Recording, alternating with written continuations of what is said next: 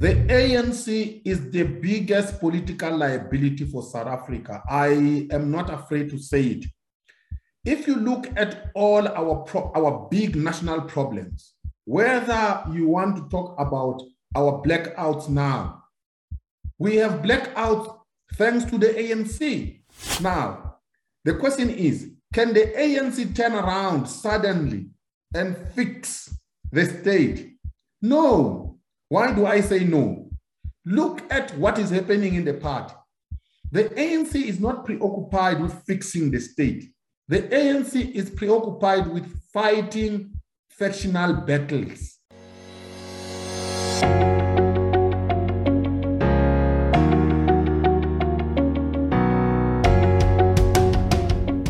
Hello, my name is Donald, and welcome to Worldview. At Worldview, we explore everyone's perspectives on all things that can broaden our worldview. Today, we're talking with Prince Mashele.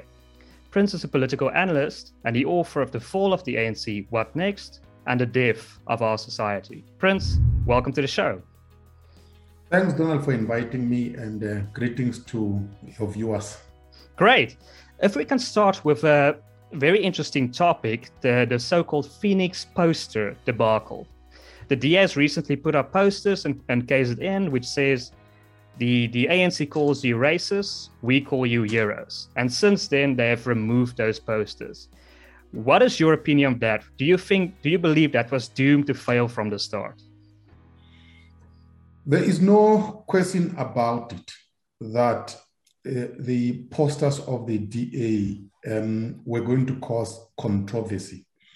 Whoever designed them must have expected that they would generate a political storm. So in my view, I think it was intentional on the part of the DA to put up those posters. What is the situation in Phoenix? The situation is this. There were racial tensions between Indians and Africans, resulting in people being killed. And in the main, the majority of the people who were killed are Africans. So the ANC reacted and called Indians, inverted commas, racists. And the DA calls them heroes. Quite clearly, the DA has taken sides here. It sides with Indians and is dismissive of the Africans who have died. So in the context of local government elections, it is very clear that the DA in Phoenix decided that it does not want the votes of Africans, it wants the votes of Indians, which is why it designed the message that was on its posters the way it did, to say, Indians, vote for us, you are not racist. Africans are dismissive of you. That's my reading of the Phoenix situation. The summary of it is that the DA is insensitive to racial tensions in Phoenix, and you can extrapolate and say in South Africa as a whole. But do you think this was planned from where it started to now, or do you think they only removed the posters because of the blowback? Clearly, they removed the posters because of the blowback. They never imagined that it would catch the attention of the entire nation, and therefore painting a negative picture of the party nationally. They thought that the posters would be confined to Phoenix and they would be able to harvest the votes of Indians without the rest of South Africa realizing what is going on in that small corner of the country. And they were wrong. The posters became the center of national discourse. And quite clearly, the DA was embarrassed, which is why it had to remove them quickly. And I recently watched an interview where ENCA did an interview with Tony Leon, who obviously is the former leader of the Democratic Alliance. And Tony Leon says that there's a double standard here. He says, for example, that the EFF has recently reaffirmed that all the Indians in Phoenix are racist. And Prince Buthelezi from the IFP has said that those who stood for the rule of law in Phoenix are heroes. So he says there's one standard for the Democratic Alliance and another standard for the other parties. Do you think that's true? It's not true. And there's a political context here. Number one, We know that the EFF is a racist party, racist in the main against whites and against Indians. They are clear about their racism against these two groups of South Africans, and they have been condemned for it. I personally have condemned the EFF publicly for its racism against Indians and against white South Africans. So it is not true that the EFF does not get condemned by South Africans when it utters racist statements. That's number one. Number two, the racism, the alleged racism of the DA is directed against Black people. And the reason why there is sensitivity on the part of Black people with regard to the racism of the DA is because of our history of apartheid. Remember that apartheid was actually a white regime against the majority in South Africa who happened to be Black. So whenever there is a statement from white quarters against Black people remember what happened to them, what the white regime of apartheid did to them. That's why Blacks are hypersensitive when it comes to racism from white quarters. But it is not true that South Africans are not as sensitive to the racism of the EFF as they are sensitive to the racism of the DA. The EFF has been dismissed. As I said, we all know that the EFF is actually a racist party against specifically whites and against specifically Indians. And that's a very interesting perspective, Prince. And yeah, it's interesting to hear you say that, there's a more emotional context when it comes to Black people, and thus the DA needs to be more sensitive. But on that note, Tony Leon has recently, or a few months back, has also said that Mmusi Maimane was an experiment gone wrong. What is your opinion of that? Is that also a very insensitive, almost racist thing to say? It's an honest thing to say. Tony Leon is being honest. And by the way, I like human beings who are honest, because even myself, I'm honest. So what is the honesty of Tony Leon? Here is what Tony Leon was saying. We know that the DA was formed by white South Africans. Anybody who thinks that I am lying must go back and watch the recordings of the first meeting between the New National Party, the DP, and there was a federal component to it. You will be very lucky to see a Black person in that room. So the DA was formed by white South Africans. So at some point, those who formed the DA, that is white South Africans, and Tony Leon was in that room, by the way, they decided that they are going to experiment with the small opening of the space in the DA to allow a few Blacks to come into the leadership structures of the party. Mmusi Maimane was the first biggest experiment by those whites. They said, let's try and hand over the party to a young Black chap and see how it will go and see if it will work as a bait to attract Black voters. In the main, it did not work. And the rank and file of the DA, who happened to be white, these began to be anxious about their party being in the hands of a Black leader. So what did those who formed the DA do? They decided to take back their party, kicked out Mmusi Maimane, Herman Mashaba, and the few who were in the leadership ranks of the party. So Tony Leon is right to say it was an experiment gone wrong. He was part of the experiment, by the way, Tony Leon. So he's being honest. We shouldn't condemn him for being honest. But just to add to that, I think Tony Leon would say that Mmusi Maimane never believed in the core principles of the DA. That's why he says it's an experiment gone wrong, because they found a leader that never really believed in the principles of the DA. Is that an accurate criticism? Well, if Tony Leon were to say that, I would say he is completely disingenuous and wrong, because he would have to tell us what are those core principles of the DA that Mmusi Maimane did not believe in. I understand, by the way, the principles of the DA, or let me put it this way, the purported principles of the DA. In the main, DA market is it's actually incorrect. The DA is not a liberal party, in my view. The DA is actually a nationalist party. Let me explain to you what do I mean by that. The DA has housed within itself, in the main, two nationalisms. Afrikaner nationalism. So the Afrikaners who used to belong to the old national party are there in the DA as we speak today. And they have not forgotten that they are an Afrikaner nation. Anybody who thinks that they have forgotten that an Afrikaner nation must go and study Afrikaners who vote for the DA. You will find that they still maintain their cultural organizations. The Broederbond, by the way, is still there.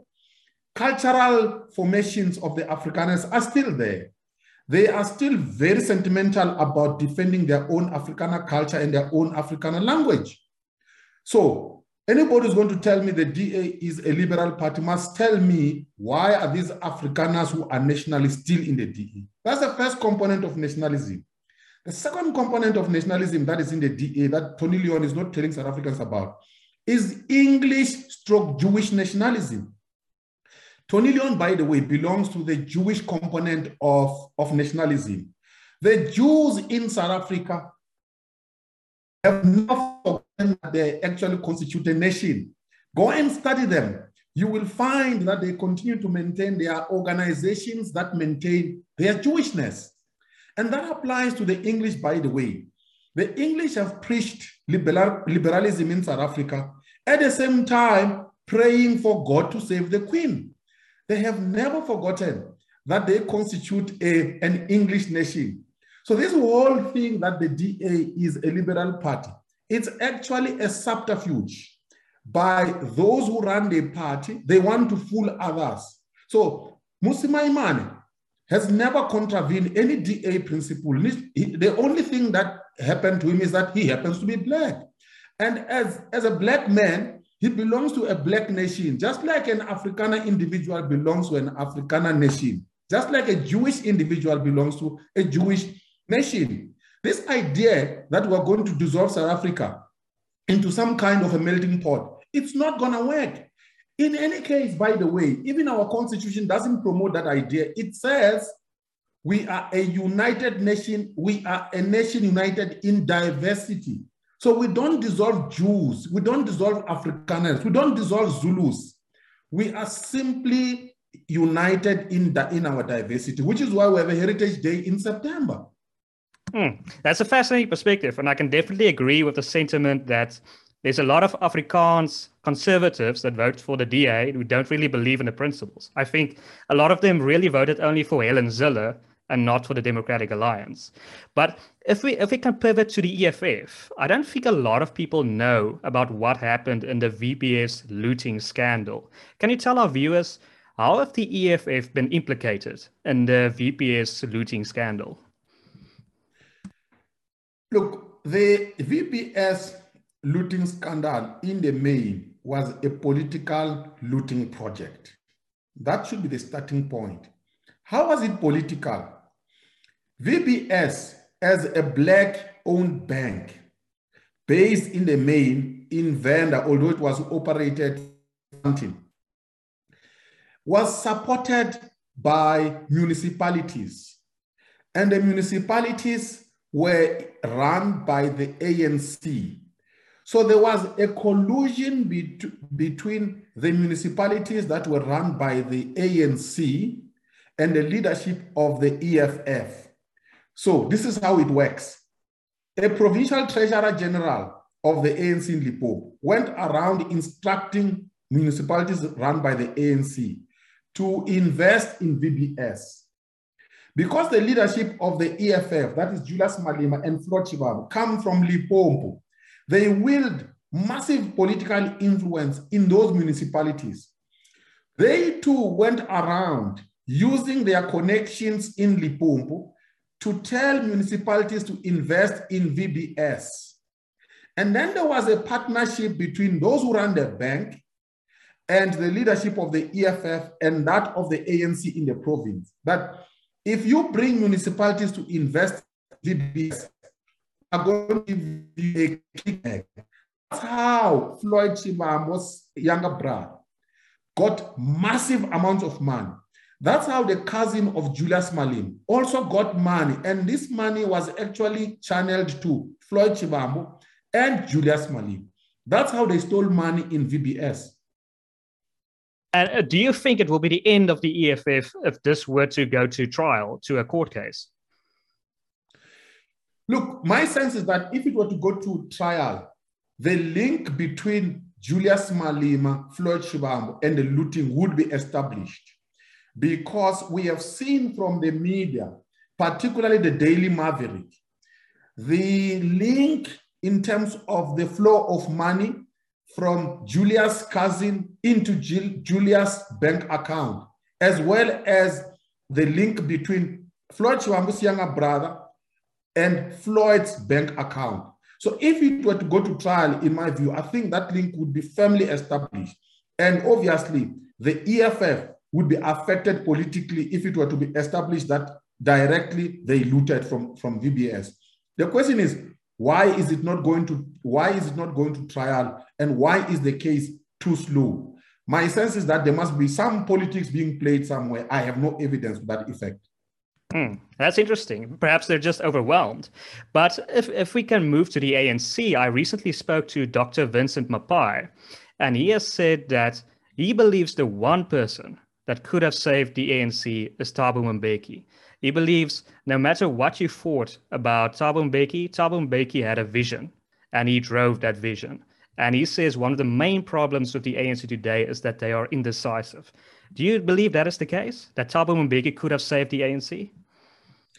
I agree that Thabo Mbeki had a vision, and his vision was clear. So politically, he marketed it as the African Renaissance. What was the thrust of the African Renaissance?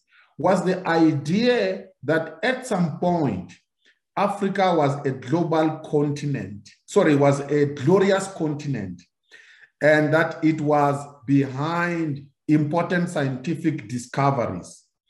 And he was suggesting that it is possible to go back to that glorious period where Africa could play an important role in scientific discoveries and provide leadership and make a positive contribution to the world, to world civilization. That was the essence of Thabo Mbeki, and he articulated it. The speeches are there.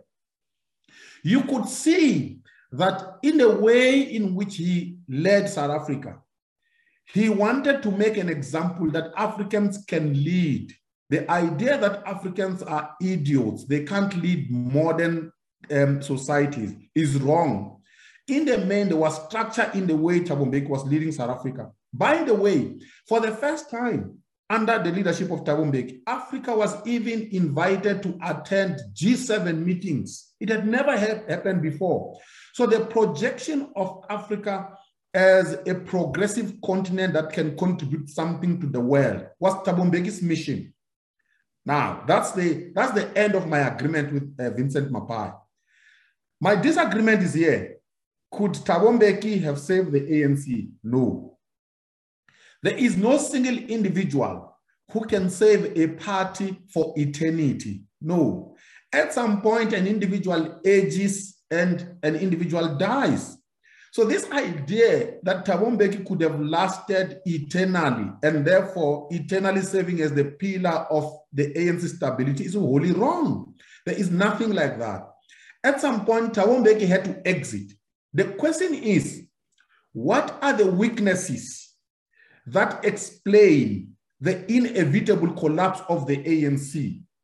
Those weaknesses, Thabo Mbeki could have done absolutely nothing about them because there is no way he could have presided over the ANC in perpetuity. What are the weaknesses? Weakness number one, which is the main, is the appropriation of the part, the ANC, by individuals within the party and powerful individuals within the party, and its repurposing and conversion into a means of personal enrichment.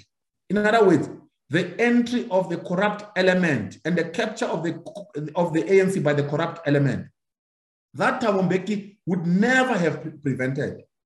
So the problem is this: the ANC does not have a culture of punishing wrongdoing.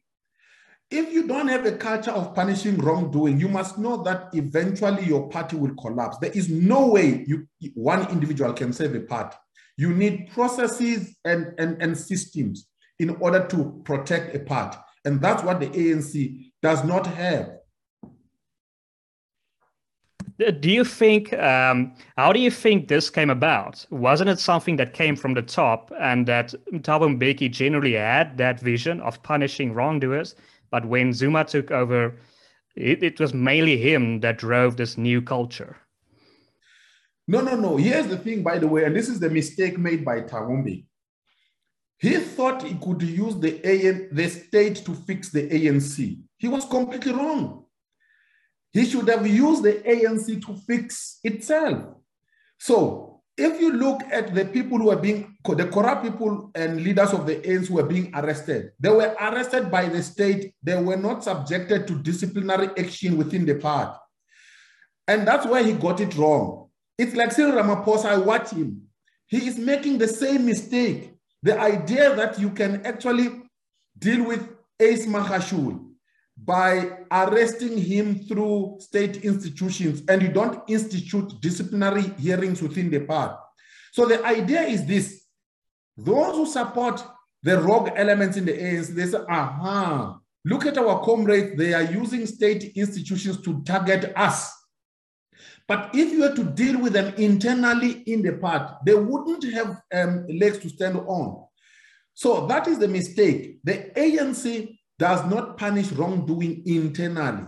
As a result, its leaders, those who think that they can fix the ANC, they use state institutions hoping they can fix the ANC. That won't happen.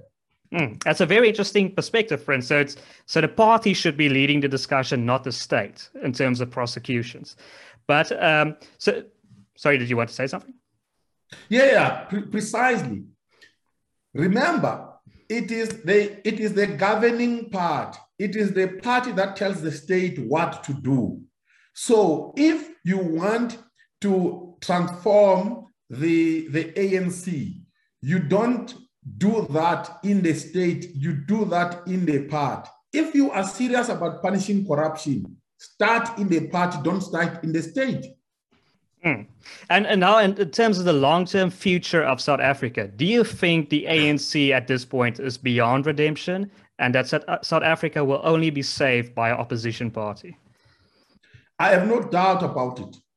The ANC is the biggest political liability for South Africa. I am not afraid to say it. If you look at all our big national problems, whether you want to talk about our blackouts now, we have blackouts thanks to the ANC.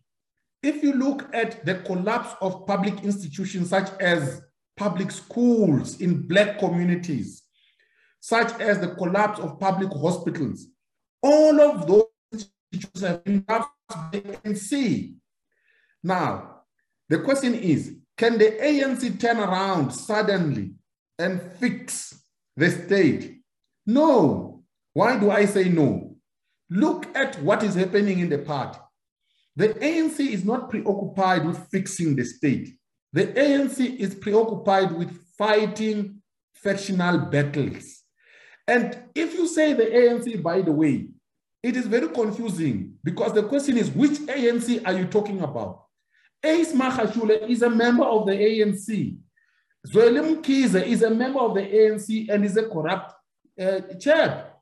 Jacob Zuma is still a member of the ANC. Cyril Ramaphosa is a member of the ANC.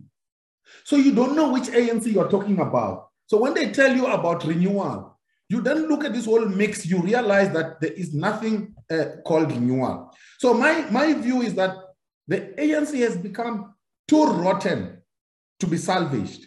No one will salvage the ANC. I see an inevitable collapse. And that collapse, by the way, will result in the ANC losing an election. I can assure you, and I'm still fairly young, I will see the ANC out of power. The longest the ANC can stay in power is under 10 years.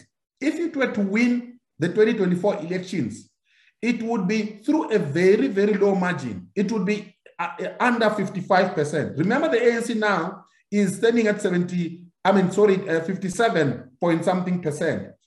For the first time in the history of the ANC post-1994, the ANC has scored under 60%. And if you look at the trajectory over the past 15 years or so, the ANC has been coming down. So the trend is there. I'm not manufacturing it. The ANC cannot be salvaged. It will lose power at some point. If it doesn't lose it in 2024, certainly in 2029, the ANC will not be the government of South Africa. Then the question is, what happens next, which is the subtitle of our book. What happens next is this. You will not jump from the one majority party into another new party. It's not going to happen.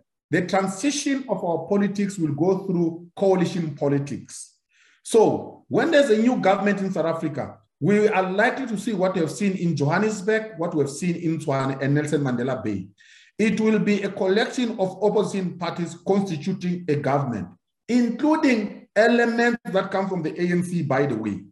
So if I were to predict the future of the country, of South Africa in terms of politics, will go through a bridge called coalition politics. And it will take many years until one party emerges as a majority governing party. It could be that I'll be dead when that happens. Don't you think it will be absolute chaos, especially with the EFF, if they garner between 15 or 20% of the vote? Won't they cause this era of coalition politics to be complete chaos? I don't think so, by the way. You see, we are lucky in the sense that we have had experiments in this regard. You could say Nelson Mandela Bay was chaos, right? You could say Tshwane was chaos, but not as chaotic as Nelson Mandela Bay. And Tshwane is still standing, by the way, as a coalition government. As we speak, people forget that. It has not collapsed. Yes, it has changed many mayors, but it has stood as a government. The most stable, by the way, coalition government was Johannesburg under Herman Mashaba. And that was achieved with the EFF being an important component of that government. So we have seen that it is possible to achieve stability in an unstable context. So my sense is that there won't be chaos per se. There will be give and takes. There would have to be give and takes in a coalition arrangement. But here's the other thing.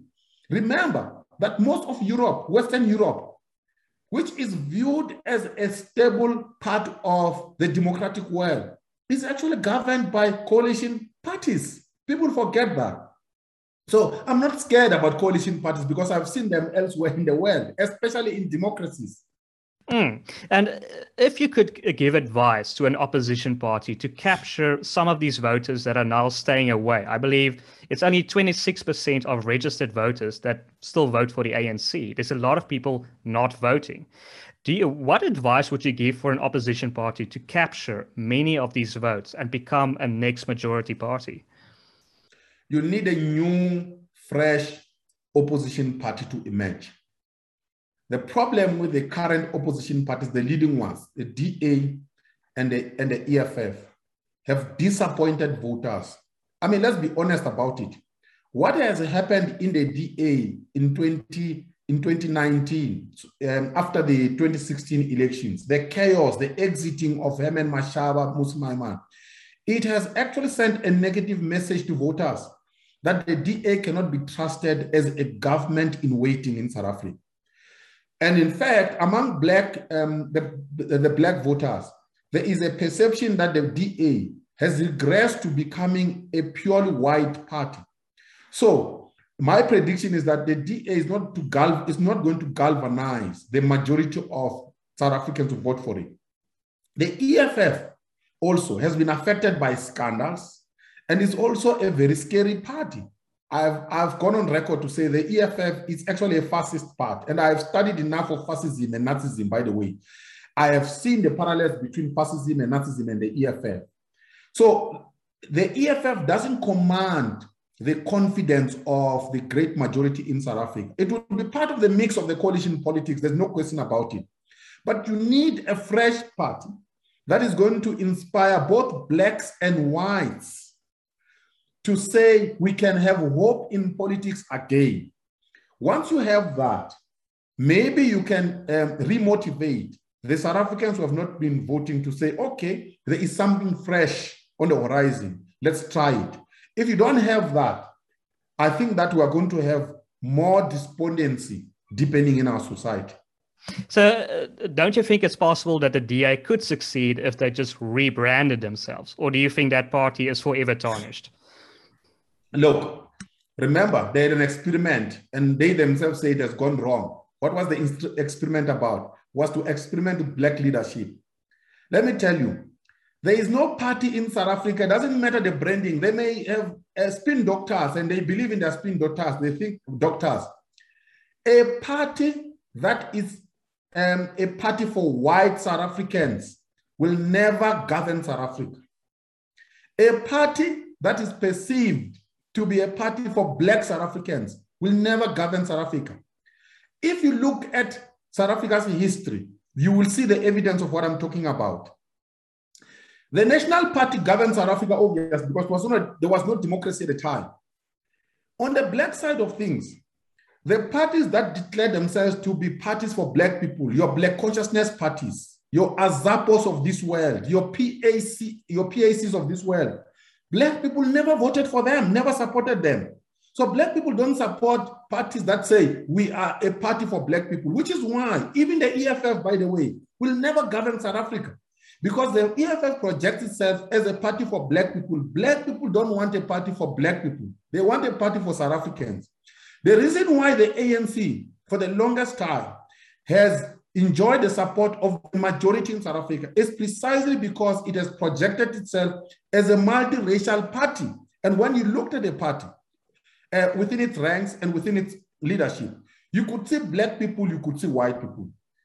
So even the DA, it's making a strategic mistake. This idea that you are going to have a white party leading South Africa, it can lead the Western Cape. There's no question about it. And the ANC will never get the Western Cape again. But it will never lead South Africa. It doesn't matter how brilliant their political strategies are. And it seems like the ANC's corruption is representative of many leaders in Africa. There seems to be a problem with power and corruption in Africa, at least at the political level. Why do you think that is the case? Why is there such a problem with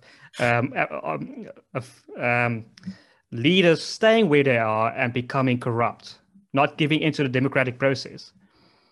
It's an interesting question you're asking. And if you were to pose it to Helen Zille, she would be in trouble for saying what I'm going to say now. But I can say it. Maybe I have an advantage because I'm black. Look, if you look at the history of Africa, you don't find democracy as part of Africa's political culture. Let's start there.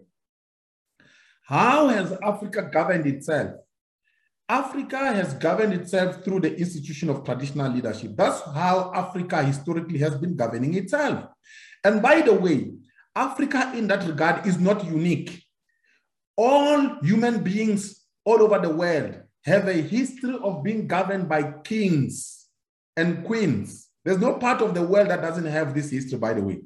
It depends on when did a part of a country begin to change and move from that system into a system of democracy. And Europe happened to make that move first.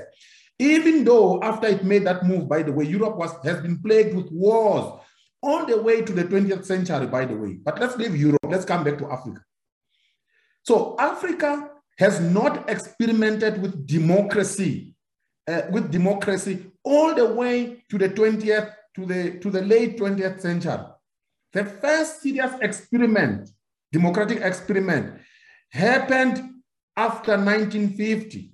And that is yesterday in historic terms, by the way. So Africans don't have a culture of democracy. Let's be honest about it. So what we have seen is this. Traditional leaders were never clean. If you were to go to an African village, and if you want to test what I'm telling you today, go to an African village, not outside South Africa, but in South Africa. This is what you're going to see. You are going to see poverty in that village. You will see that this is the house of an African Induna or an African chief. That is the man with many cattle. That is the man with the biggest house, and so on and so forth. So wealth tends to be concentrated in the hands of the rulers in Africa. That culture has found its way into our African political parties. The big man, the president, has the biggest house, is driven in the biggest car, has the biggest wealth, right? So even the followers have no problem with the fact that the big man is the richest. So when you say, let us toy against this culture of the big man being the richest, Africans say, but that is un-African. So we Africans have to struggle with our own traditions and our own history. And we have not, in my view, begun to have a serious conversation about this problem. It is a problem and it needs to be sorted out. Can one say that essentially Africa is going through the medieval equivalent of a renaissance? They're just a bit behind, and with technology, they can catch up quickly. No, I'll tell you what.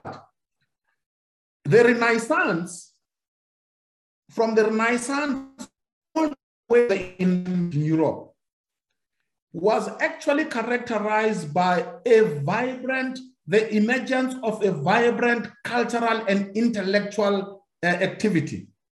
So if you want to look at the Europeans in terms of the Renaissance and in terms of the Enlightenment, you will find leading thinkers who were writing serious treatises to say, let us change, let us allow reason to take the place of myth. You can go to Voltaire, you can go to Kant if you want to look at Enlightenment. The question is, in Africa, where are those shining intellectual lights? We don't have. So the so-called African Renaissance, and this is exactly where Thabo Mbeki got it wrong, by the way. His so-called African Renaissance did not exist. It was not driven by a serious intellectual activity. It was dangling in mid-air. On the ground, it was not happening.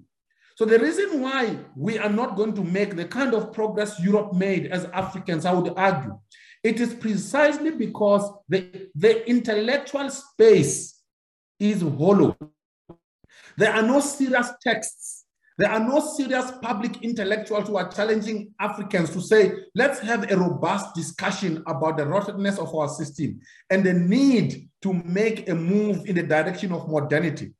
Even if you were to look at, by the way, the Chinese civilization, you will find a guy like a Confucius, for example.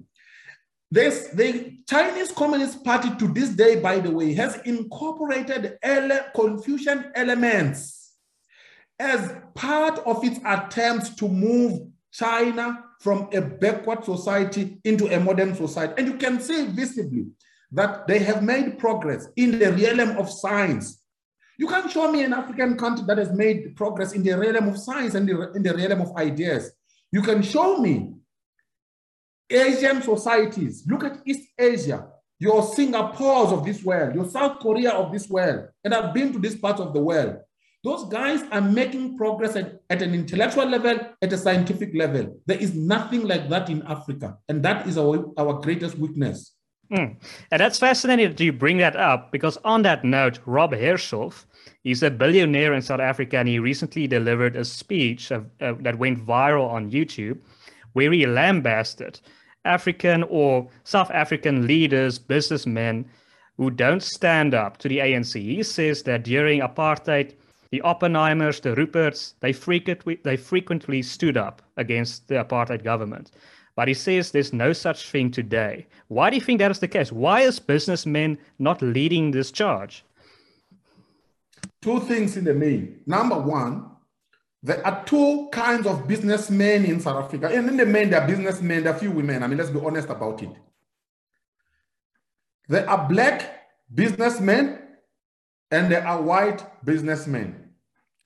And they are both complicit in our political collapse through their silence. Why are they silent? The white businessmen are scared that if they speak up, they are going to be labeled racist. The black businessmen are scared that if they speak up, they are going to lose tenders that they receive through the state, which is controlled by the ANC. That's the summary of the story. So there is an incentive for both businessmen to remain silent. They benefit, they profit from their silence. And unfortunately, they are contributing to the collapse of our society because they have power, they have money. So if you have money, you can speak up because your money can protect you. You can go to court and defend yourself. You can challenge the state, go to court. You can hire bodyguards, right? But they've not been doing it because they continue to benefit. By the way, they are part of the corrupt system of the ANC. Just follow Cyril Ramaphosa and look at his man and say, where does it come from? Cyril Ramaphosa's money comes from white business.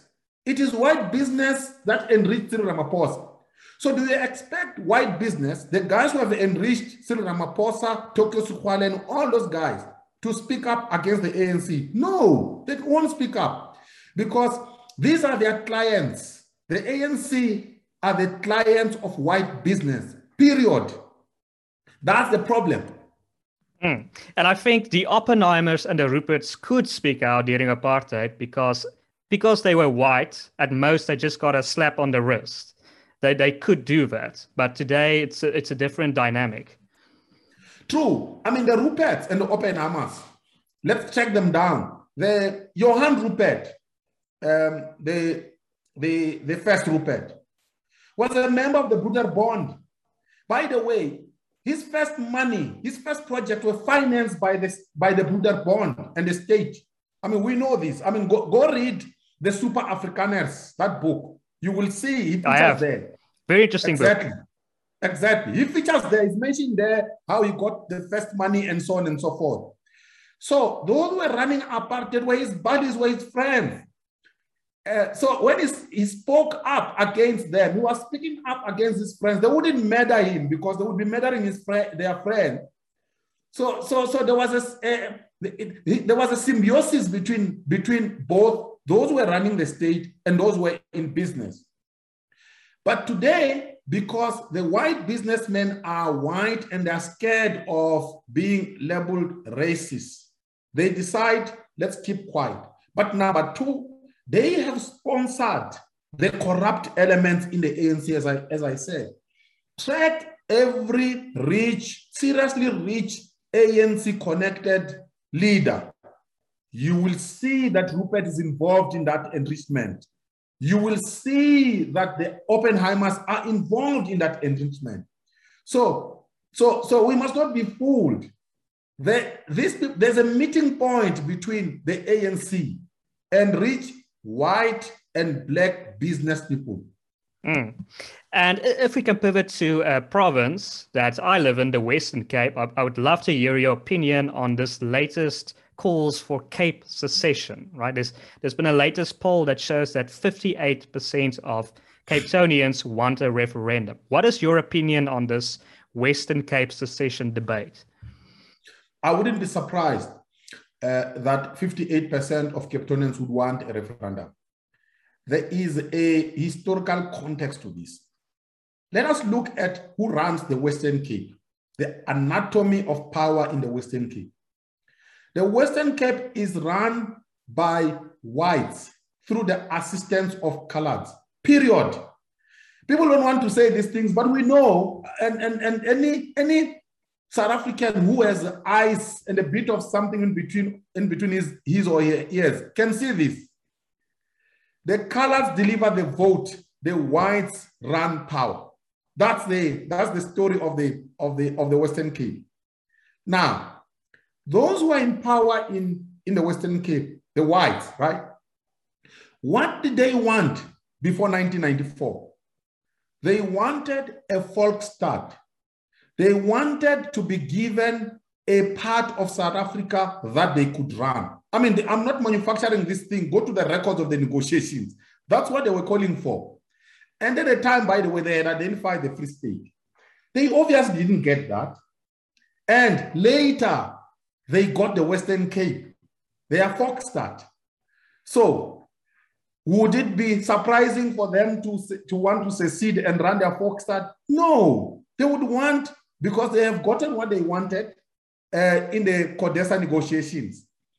And then the colors, why do they play a part in this? The colors play a part in this because they are threatened by what Helen Zille called immigrants from the Eastern Cape. The Africans. Remember, the Africans are a minority in the Western Cape. And the Africans and the colors are competing for jobs and economic opportunities. I mean, this is real, it's not fiction. So I wouldn't be surprised that the partnership of colors and whites would feel that if they were to run the province, it would be in their joint interest. But here's the thing, they can feel that way. It's not gonna happen. This is how a secession happens. There is no secession anywhere in the world that has ever happened without the people of that part taking up arms and fighting. So I don't see the colors taking up arms and fighting for the Western Cape to secede. I don't see whites, by the way, taking up arms and for the Western Cape to secede. Whites are enjoying life in Cape Town, and it's good.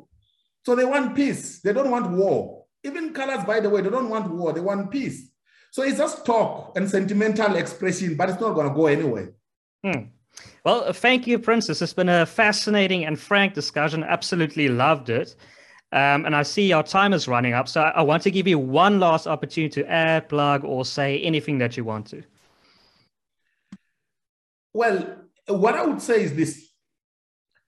South Africa is a country that brings together different racial and tribal groups. If these racial and tribal groups don't come together to make a deal to govern this South Africa together, this country will fall apart. Any single component that thinks that it can still power and govern this country, such a component is delusional. Whites and blacks have to hold hands and govern this country together. They have no choice. Well, I can definitely agree with that. And thank you so much for your time. To our viewers, you've definitely liked the show if you've made it this far. So please consider liking it, subscribing, and sharing it as widely as possible. My name is Donald, and you've been watching Worldview.